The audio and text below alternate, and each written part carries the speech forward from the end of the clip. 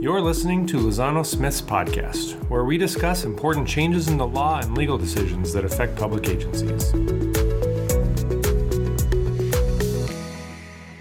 Hello, I'm Jim Sanchez, Senior Counsel with Lozano Smith. I work out of the Fresno and Monterey offices, providing services to all of our local government clients. And I am here with Jim. My name is Mary Lerner, and I'm also senior counsel, and I work regularly with groundwater sustainability agencies in California, particularly for my city clients. And today we're going to be talking about a subject that's important to all of us, and that's water. Our topic is groundwater. Right, and groundwater. So groundwater is really important in California, as is any water, and it will forever be contentious no matter what we are doing with water. In particular, under SGMA, we're now required to take actions with respect to groundwater sustainability. And we're going to talk a little bit about how we're going to take those actions, the actions that are required. And I think, Mary, as I look at that SGMA, the Sustainable Groundwater Management Act, I think it's important for us to look at that big picture of what it is, the comprehensive legislative package that was adopted back in 2014, and it was the result of several issues that California was facing. The first is that groundwater, as you said, is a critical resource in California. 80% of California relies upon groundwater. California pumps more groundwater in a single year than the entire nation combined. And then obviously you're dealing with groundwater basins. Right. And so taking a look at the importance of it and the causes, we also have the drought effects over the last couple of years that have really become important in the sustainability factor. We also have, as you mentioned, different stakeholders. And so in coming together in this new area of law, we have to consider all of those stakeholder interests. So we have the agricultural interests, the environmental interests, the urban interests, and it's all coming together in how we can achieve this sustainability in California with the different groundwater basins. And so when we look at what SGMA does, it establishes the opportunity for local control of the groundwater. And if the local governments don't take control, then you've got the state in the background to fill the void, and not always in the way that's friendly towards local governments. Exactly. And so that also plays, so you have the state will come in and take control. They'll also come in and take control if there's any conflict between the different sustainability agencies. So you have these agencies that need to be set up. And if there's any overlap for management areas, the state's going to come in. The same with the plans. If the plans don't work together and there's some sort of conflict within the individual plans that are required, and I know you're going to get into that a little bit later, again, the state's going to come in and take control. And so it's important for these local agencies to work together, one, and to come up with a plan that is beneficial to the interests of your GSA without affecting the other surrounding GSAs. And when you talk about these GSAs, the groundwater sustainability agencies, they've been formed with some pretty extensive powers. They can set up rules for the extraction of groundwater, impose fees on those extractions, conduct investigations, monitor and enforce, and of course allocate water supplies, which becomes a big issue. And then regulate or suspend groundwater production. Right. And so again, all those stakeholders, they're going to have something to say about those, especially the allocating the water, suspending pumping, imposing fees, and especially your urban areas with respect to imposing fees. And so there's those 6 areas that you have to address. And how are you going to address them? How are you going to solve this problem of achieving this groundwater sustainability, especially in areas where you have things like seawater intrusion, over pumping, water quality degradation, surface water depletions. They have to look at the storage factor for all of this. And this is going to be particularly important for GSAs when they go to hire that consultant, the person who's going to model what needs to be done in order to achieve sustainability under those 6 factors that SGMA requires you to address. So the groundwater sustainability agencies, as they go forward, their big issue currently is the groundwater management or sustainability plans that they have to adopt. Correct. And so there's going to be 2 different timelines. If you are considered in critical overdraft, your timeline's 2020 to have that plan done and submitted to the state. If you aren't in critical overdraft, your plan's due in 2022. Now, there could be some sort of conflict when you're working, let's say you're a groundwater sustainability agency and you're not in critical overdraft, but an agency that you need to work with is in critical overdraft. Well, that will automatically increase your timeline, your deadlines, and make them more limited because you're obligated to work together. And I think you've hit on a couple of real important practical things for our listeners. The first thing is you need to make sure that you've got the technical expertise to assess your water rights situation, whether Exactly. it's inventory of your water rights, recognizing the state of the basin that you are active within, and then recognizing the big picture of the different stakeholders who will also be a part of the negotiation and development of that groundwater sustainability plan. Absolutely. And, water rights is interesting, especially for one of the GSAs that I'm involved with over in the Monterey County area. And that has to do with those pre-1914 water rights and the Arroyo Seco River. So it becomes really important is, do we want to take from that river to solve problems in other areas, and how that's going to happen? Well, the answer for most GSAs when you have those pre-1914 water rights is going to be no. And so those are all different factors that you just need to take into consideration, and it's about working together and how you're going to work together. And I think the other thing is to make sure that our clients understand that what the ultimate or end game of the groundwater sustainability plan is to develop a measurable, objective, and reliable groundwater supply, and to have milestones that can be evaluated to make sure that the groundwater sustainability agency is tracking those achievements or the milestones. Exactly. That end game is extremely important. And I think with that end game also comes some CEQA concerns that I know you were interested in talking about. Well, and again, at the high level, the CEQA issues will come up in a couple of areas. One, it'll hit the initial adoption of the groundwater sustainability plan. It is a project, as we've talked, and as a project, it has to go through a CEQA evaluation. What that end product from a CEQA standpoint would be, it could be an environmental impact report. It may be something less than that.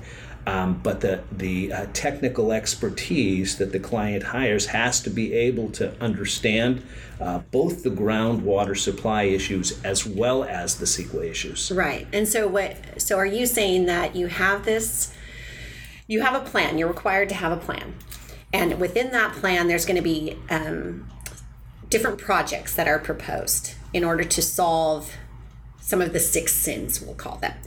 And so in solving those 6 sins with those projects can ultimately be subject to CEQA.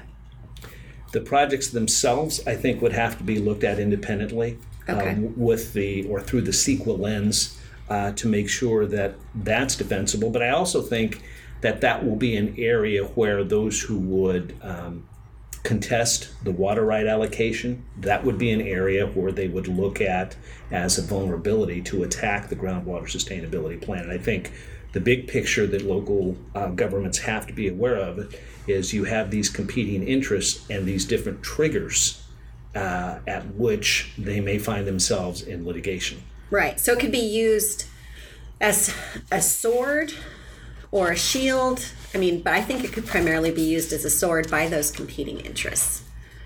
Yes. Okay. And I think as we look at kind of the horizon for our clients, some of the things that I think we will see from a local government standpoint, you've got these groundwater sustainability agencies moving forward. Right now, in the midst of the adoption or preparation of those groundwater sustainability plans, I think it's critical that our local government agency clients have not only the technical expertise, as we've described, on board to analyze these issues, but also a game plan that they have developed to make sure that they are on the front end engaged with the comment periods of the groundwater sustainability plans, also recognizing the land use implications. On the local government side, you have general plans that you adopt. Your general plans now have to consider the groundwater sustainability plans that are being looked at to adopt in the near term. I agree. Those general plans. So we're focusing on the urban interests or the urban stakeholders when we're talking about the general plan, and we want to look at the ability of these cities to grow in the future. We also want to consider some of the development that's taking place within these cities, and so marijuana happens to be a big one of those development factors that's taking place. And so when you're looking at who all these water users are and the growth that you want to see within your city, your agency, you need to take that into consideration within the plan and work with your general managers that are part of the GSAs. You want to work with your modelers, your consultants that have been hired by these GSAs in determining how you're going to proceed to address these 6 factors that you're required to address. And I think the other thing on the local government side is all of the impacts on the local government decision-making process. For example, will the local government have sufficient water resources after the allocations? Does the local government have the ability to grow in the future? Housing needs are critical in California, and the development of affordable housing is on the front burner for most cities and counties. But now with the water issues that the groundwater sustainability agencies are looking at and those plans that they're looking at adopting, there are some, I think, serious questions as to how the local government decision-making will be impacted. I agree. And I think that those serious questions become more serious for those who are in critical overdraft versus those who aren't in critical overdraft. So for example, if your GSA currently has excellent groundwater, there's no overpumping, you have those pre-1914 water rights, an excellent source, there's really no foreseeable depletion problems for your GSA. You're going to have to deal with the other GSAs that do have those problems. How are they going to consider their allocations? How are they going to consider their growth? And again, it's that working together. How are you going to work together? And I think for the Monterey area, we have some huge competing interests. We have farmers. And you have farmers that are in areas where there has been depletion versus farmers in areas where you have great groundwater. And how do you address those factors? How do you work together? Because not only that, you're addressing the future through the requirements of SGMA, but also how do you address the past? Because you're going to have things like storage areas or transportation of water that become really important factors in that grand scheme of how do we move forward. And I think, for example, in some of the Central Valley areas and regions, where you've got water quality issues, whether it's nitrates that have come from a lot of the different past activities, you now have to deal with the costs of either cleanup or enhancing the water quality in those regions. And who bears that cost? Exactly. And then cost, you go right into fees. Who's going to bear that cost? Who are the fees? Who's going to be assessed the fees? How they're going to be assessed? Do we take into consideration Prop 218? SGMA requires that you follow the law. Is that law the Prop 218 requirement? And so you're going to have those different stakeholders now, especially your residents that are wondering what's going to happen to my fees. And so I think education is a huge part of this whole process, not just education through your consultant that you hire, but educating the public as well, educating those stakeholders, because it's very small boards that are making big decisions that are going to impact a large number of people. And so I think education becomes really important. And I think, as we look at where we've come, I don't think we can overstate the need to have early involvement in that development of those groundwater sustainability plans. We talked about gathering the technical expertise and ensuring that we have an inventory of water rights and needs, and then making sure that there is a record of each local government agency's need, and that each other has the ability to properly and fairly negotiate those needs in a public setting. And I think that record's going to become really important in the future. That written record of what are we doing and how are we doing it, whether we end up in litigation or whether we all end up working together copacetically. Yeah. I was sitting in a council meeting actually just last night where the master plan facility updates for water and wastewater and recycled water were being considered. And there was a comment about the fact that the groundwater sustainability plan that is moving forward will have an impact on these projects that are being considered and approved. And their comment was, we don't have enough information to have foreseeable comments at this time under CEQA. But my thought is we may already be past that time. Right. And if there is a special stakeholder interest out there that wants to pursue litigation, that will be an avenue that they will look at. And so I think the CEQA records that people are developing are going to have to consider those groundwater sustainability plans at this stage. No, I agree. I think that the plans are important. That's key here with SGMA. You got to have the plans. But I think ultimately, when it comes to the adoption of that plan and approval of that plan, those stakeholder interests need to be showing up to these meetings. They need to be showing up to the GSA meetings. They need to be showing up to the advisory committee meetings. So a lot of these GSAs, they actually operate with an advisory committee. And the advisory committee will make recommendations to the master GSA. And that GSA decides, should we accept the recommendation? Should we not? Why should we accept it? But at all levels, the public can be engaged. Those stakeholders can be engaged. There's a time when they can come forward and give their opinions, or maybe there's something we haven't considered as a GSA. And those interests become important. Those comments become important. Well, I think as we wrap up here, I think I would say that we've stressed the need for early involvement and having that level of expertise. And, here at our firm, we are experts in working with local governments and resolving complex problems like those presented with SGMA. And so I think my 2 cents is get with your city attorneys and get with those experts in the field sooner than later to make sure that these issues are well thought out and your agency is prepared to deal with this impending issue. Exactly. There's an urgency, and you need to address that urgency.